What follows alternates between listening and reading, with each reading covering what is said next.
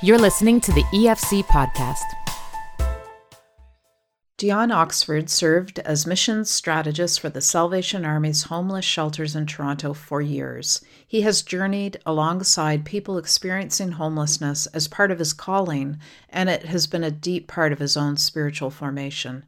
Dion was the force behind a social enterprise involving laundry and a bunch of his friends, which created employment that changed some lives and inspired similar endeavors across Canada. He just contributed a chapter in the new book, Beyond Shelters, Solutions to Homelessness in Canada from the Front Lines. Dion spoke with us from his heart, which we always appreciate. My name is Karen Stiller. Enjoy. Dion, welcome. Thank you. Nice to be here. Yeah, I'd like to ask you first, when we talk about the homeless in Canada, who are we talking about? Can we make some general statements? Well, no, that's a very good question because most people, when you think about the word homeless, it's a particular kind of person, but with the job market the way it is today, and with the difficulty in just maintaining benefits and all that stuff, it could be anybody that loses work or just ends up not being able to pay the bills or whatever. So our shelters are full of men and women from all kinds of places in the world. So if you're in Toronto and you're mission strategist for the Salvation Army's 5 homeless shelters in Toronto. So if I was to walk in to a shelter today, what would I see? What would it look like? What would it feel like? Yeah. It would feel full. First off, our streets are so full of people now with no home. It's unbelievable. There's been about 8,000 beds in Toronto altogether, including not just shelters but hospitals and jails. People that have no home. So on any given night in Toronto, there's at least 8,000 people that are homeless. So if you walk into a shelter, it could be our shelters are either all men or all women. We don't have any mixed shelters as of now. So you could run into a bunch of men who again are trying to work, trying to save up enough money to try and find a place to live, or could be someone who is struggling with an addiction or a mental health issue. Everybody's all sort of hodgepodge, mixed all together. And with women and men separate, what does that do to families? I assume there are other shelters that take families? Yes, there are. There are families. We do run a sort of abused women and children shelter in Brampton, but that's not part of our downtown shelters. So yeah, there are family run shelters for that purpose as well. Yes, and the fastest growing number of people who are homeless are actually kids. So we do need to make sure they're with their at least one of their parents. Dion, I was just thinking, as part of my work as a writer for Faith Today, I've traveled a bit and I've been to some refugee camps in Africa. And one of the things I very quickly learned and it actually surprised me that I had this so wrong, because I think I'm a, sort of open-minded, smart person. But I realized that, these people who are refugees are actually just like me. They are families, they were professionals, here's the mayor, here's a nurse, here's a lawyer, here's a preacher. And because of these circumstances out of their control, they were forced to live in a refugee camp. So that was a huge lesson for me. And I'm wondering, is that the same kind of story we see played out in Canada's homeless population? Yeah, absolutely. It's an important thing to learn when hanging out with folks on the streets. I started working with folks on the streets 28 years ago now. And I came as a small town sort of conservative evangelical boy to save people. I was going to be the bright light for people. And when I got on the streets, I learned that I was the one that was being saved. I'm the one that's being changed. I'm the one that I thought I was going to bring Jesus with me into dark alleys and all that stuff. But when I got there, I recognized that Jesus was already there, and I got to meet him there. So, people are people. And so that's why you won't even hear me say a homeless person. You'll hopefully hear me say always a person experiencing homelessness, so that the emphasis is on the personhood first, because homelessness is not the curriculum vitae of people that we meet. It's just one of many, many characteristics of people that end up homeless. Yeah. Okay. I really like that. So, a person experiencing homelessness, Mhm. that's what we should be saying. Well, that's what You, I say. I mean, yeah. yeah, no, I like it. I think you're right. That makes perfect sense. And this idea of how you entered this work, your mindset, I think that story has played out so many times too. You hear so many people who of good faith and good intention and good-hearted people who learn that lesson. I'd love for you to unpack that a bit more, Dion, and tell us more about your journey and how this has impacted your faith. Yeah, yeah. I mean, again, I had a very black and white faith when I was growing up, and I suppose that's not unusual for most people. But then, at the age of 20, when I was the cook at this drop-in center for the Salvation Army, and I was feeding about 120 men, mostly men, every day coming in to this drop-in, which, by the way, I should never be cooking for anybody, but I was cooking what I would call Newfie specials. Macaroni and cheese and thick bologna sandwiches. And I so love bologna. yeah. I went to the food bank once a week and got logs of bologna for people and cut them up and made sandwiches. So that was my specialty. And I started cooking, and it was there again that I thought, I'm going to bring Jesus to people. I'm going to feed these poor lowly folks my great wisdom at 20 years old, and realize, when I started to hang out with folks and become friends with people, they were teaching me things about love and about life and about God and about how to be human and how to be Christian. So I started to realize that saving people and going out being so one-sided and having this us and them kind of mentality that I somehow am better than or other than or whatever, then people who are homeless just started to go away so big time. And so now, 28 years later, 29 years, however long it's been, that's still my story. I'm still the one that's being saved. I'm still the one that gets to meet Jesus in dark alleys. I live with multiple sclerosis, as you may know.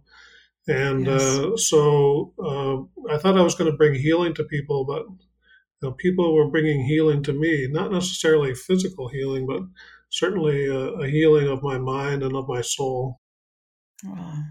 I volunteer. Our church in Ottawa opens its doors on Friday nights. It's called A Place to Go, and people who may live marginalized lives come, and it's sort of a social and a food time. And I realized very quickly that what I could bring actually felt like listening, that listening to people's stories and asking questions and was really an important part of what I could do. And I'm wondering if you can comment on that, if that makes sense to you, but also give us some ways of being with people who we may feel nervous or afraid, or we're not used to being with people experiencing homelessness or marginalization. Yeah. How best to be? Yeah, it's best to be ourselves, really, and recognize again that we're all equals and we're all created in the image of God, and so therefore we all have things to learn from each other. So I would say if you like watching baseball, then you're going to have something in common with people on the streets. If you like Days of Our Lives, you're going to have something in common. If you like playing cards, or if you like the Leafs, go Leafs. I don't often get to say that. That then you sit and watch hockey with people, and we all have these things in common. Like even like we eat together. So at the shelter that I was running for a while, Gateway, we even called ourselves the Gateway because we wanted to provide a place where when people come through our doors, other doors would open to them. That we wouldn't simply be a warehouse for humanity. And so we did things like not put glass up between the staff and the residents so that when people come through our doors, they have that early and instant sort of message that we're in this thing together. We're not different than you. So, and I said to my staff, you don't have to pay for your meals, but I do want you to, if you do eat your food here, I want you to line up in the same food line with the same guys and eat the same amount of food, sit at the same table using the same cutlery, and again, sending that strong message that we're all in this thing together, and we got to eat, we got to use the bathroom. That evens the playing field. All of us together have to do those things. Yeah, I really like that. So important. Tell us too, Dion, because I think this is an ongoing question for a lot of people. On the street, if someone asks you for money or you feel compelled to respond, what is the best way? Is there consensus Yeah. out there? I've heard people say different things. No, there is no consensus. The only real consensus is that we treat people as equals, and so if we choose not to give money, or if we don't have money to give, at the very least, we look at a person in the eye, and we treat that person like a human being. We talk to them, we smile, and you could say, no, I don't have money, or I can't give you money today, or I will buy you a meal. Some of my staff have strong opinions about that. I certainly don't mind handing some money to somebody if I have it, and if I can spare it. But it's a little bit easier for me too, because I actually know a lot of the guys on the street, so I actually have a sense of their stories. And but even then, even if some people say I'm not going to give away the money because it's going to be used for crack, it's going to be abused, and so on and so forth. But God, I think about that theologically, and I think God gives me so many gifts all the time that I misuse and abuse, and that God only cares about the act of giving, not the act of what I do with that gift. And so, for me, when I give a gift to someone on the street, it's more about the act of giving than whether or not that person uses it the way I think they should use it or whatever. Yeah, that's where I've landed as well. I think what's happening with my heart right now, and that's an important part of this for sure. You wrote a chapter in this book that's just come out called Beyond Shelters: Solutions to Homelessness in Canada from the Front Lines. Tell us a bit about the book and what you're hoping it will accomplish.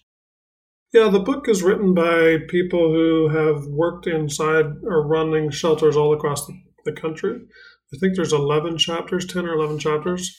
And so the question that each of us were asked by the editor was, how do you envision shelters? What do you think they could look like in 10 years? And so my chapter, essentially, what the answer to that question for me is, if we play our cards right, if we do it right, we don't need to have shelters in 10 years. If we took the very simple message that Jesus gave us, which is to love our neighbor as ourselves, and to love God, those are the only two things that Jesus said. These are my two greatest commandments. Everything else on this rests all the law and the prophets.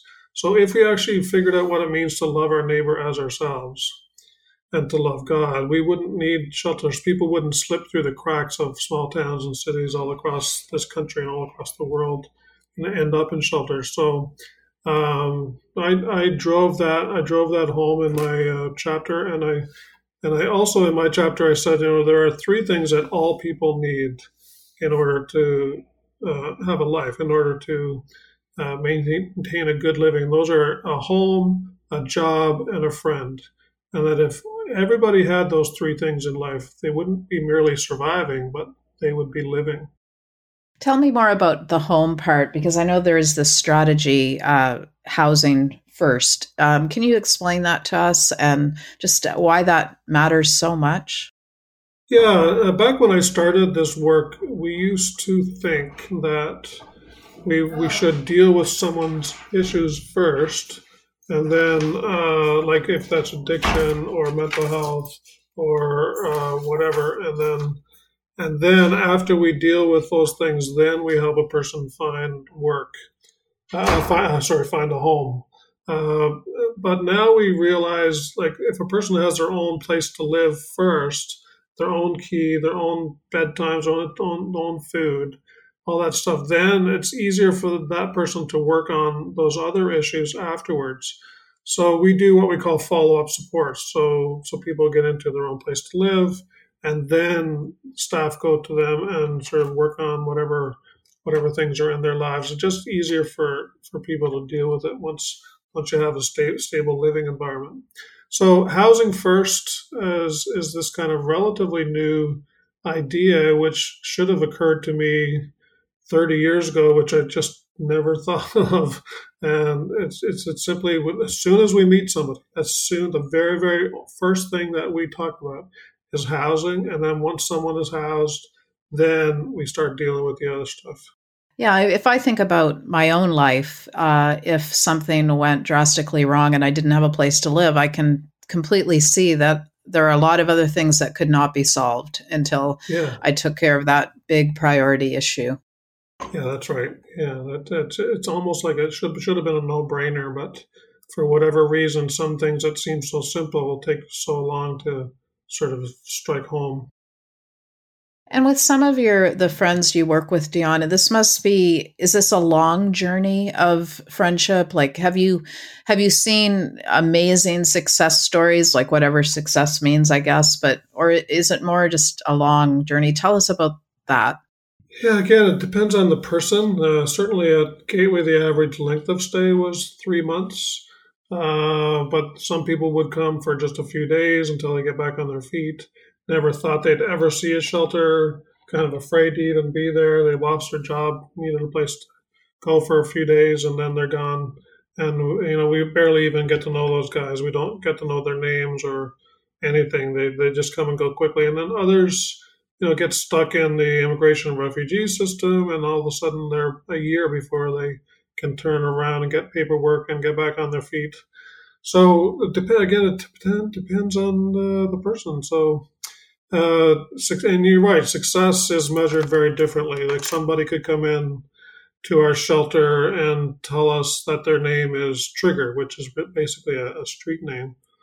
And we don't insist on people giving us their names or even their date of birth or whatever. They can make something up, and we don't care. We don't require ID or anything like that. And then, so if Trigger 3 months later tells us his real name, then we view that as success. All of a sudden, we know that Trigger trusts us enough with his name to tell us what that is.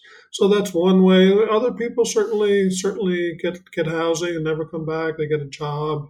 So again, it's different. It's just so different for everybody. But certainly, we need to also, as staff, start to sort of rethink what success really means.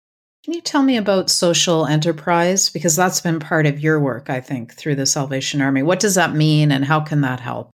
Yeah, social purpose enterprise is a business that exists not for the purpose of just making money, but for the purpose of seeing lives changed. So we at Gateway, I got into social enterprise because I actually think this might be where you might think I'm kind of crazy, but I think God speaks to me sometimes in my sleep. I think in my dreams. I'm big on dreams these days. And anyway, I'm sleeping and I wake up in the middle of the night and I sort of think, you know what, we're spending $50,000 a year at one shelter, cleaning sheets and towels and pillowcases, excuse me, farming those out to a no-name sort of laundry company. And then I thought to myself, why don't we start our own laundry business? And then when I called around the other shelters, the other Salvation Army shelters the next morning, I found out that we were spending over $300,000 a year just farming out sheets, towels, pillowcases. And we have all these people living in our shelters who are able-bodied and are actually wanting work and looking for work. So why don't we do our own laundry facility and have the people who are looking for work there? So that's, long story short, I went out and raised $1 million and we built a laundry facility, which now I think it trains 8 people every 3 months. And we've guaranteed some sort of long-term unionized work after people graduate. Wow, that is incredible. Are other people taking that as a model and trying to replicate it? Yeah, actually, that's a very good question. It seems like right across the country, there's 4 or 5 laundry facilities that I know of across the country that have come to see ours and have replicated that across in different places across Canada. There are also different kinds of social enterprises. So you might know Sanctuary. I think you do. Yes. They run a bike shop called it's called Switchback Cyclery. So that bike shop is employing hard to employ men and women there to work fixing bikes and helping people get on their way on their bike commute. So we're doing all these things all across the country to try and say, you know what, we can start our own businesses. Like we can do a locksmithing business, we can do oil changes, we can do food. We're serving all these people food. We could do food. There's a lot that we could do. I haven't really had a chance to get to that, but because it's an enormous amount of work, I have to confess. It's a lot of work to get things going, and lots of opposition to it with other, like our laundry company that we were paying money to said we couldn't do it. We would never be able to get a laundry company up, which is the last thing you want to say to me. You can't do it, because that's the most motivating thing anybody could ever say. So we went for it, and we're doing it. So it's pretty cool. Wow. That is a good news story. That is really awesome. Dion, I was going to ask you, and I wonder your answer about God speaking to you in dreams. Maybe you've already answered this question, but I was going to ask you as we wind up, how and where in your life you've been experiencing God the deepest lately. Yeah. So again, it goes back to this terrible disease I've got. I've got this thing that I've been 21 years, but last year, exactly a year ago, my health took a significant drop, and I ended up in hospital for 4 months, and I ended up actually having to leave work. I'm no longer actually working for the Salvation Army officially. I'm doing it as a volunteer a little bit, and I'm in a wheelchair now. So there's a lot and I've been renovating my home so to get it more accessible for me. So I've actually had to live in an apartment separate from my home and my wife and my daughter for over a year now, waiting for this house to get done. As we speak, we're putting in an elevator. Right now, as we speak, there's an elevator being installed into my house so that I can get into the basement. So there's times at 3 o'clock in the morning when I wake up and I feel like it's kind of the dark night of the soul kind of thing, and I experience God. I feel like God is with me, that God is there. I mean, I'd rather be home, but I certainly feel God's presence. And when I get a chance to go hang out on a drop-in with my wheelchair, people now can see this guy that they thought had it all together does not have it all together. I'm also vulnerable. I've also been dealt some bad cards. And so that also sort of breaks down some walls that used to exist between me and folks on the street, because now everybody can very plainly see that I got stuff to deal with too, and that actually brings me not only closer to the folks on the street, but closer to God as well. I'm more dependent on God. Like I feel like I'm learning a lot about, as an independent guy, I'm learning a lot about the need for and the vitality of dependence, not just on others, but on God as well. Oh, Dion, thank you. Thank you for being so honest. And we are there with you. Thank you for that. Thank you. Where can people find you online and find the book if they're interested? Yeah, good question. I do blog. I do a lot of blogging about my life, especially this past year, and that's at DionOxford.com. And you can find me at DionOxford@gmail.com. And the book is on Amazon. I forget the exact web address, but it's Beyond Shelters on Amazon. Quite easy to find. And if you want to buy it and you're close to Toronto, I'd be happy to sign it if that is any sort of motivation. Oh, that's good. Well, it's a good book. Dion, thank you so much for being with us. You're welcome. Thanks for having me. Thank you for listening to this podcast. To listen to more and to subscribe to Faith Today, Canada's Christian magazine, please visit www.dionnxford.com. theefc.ca/faith today.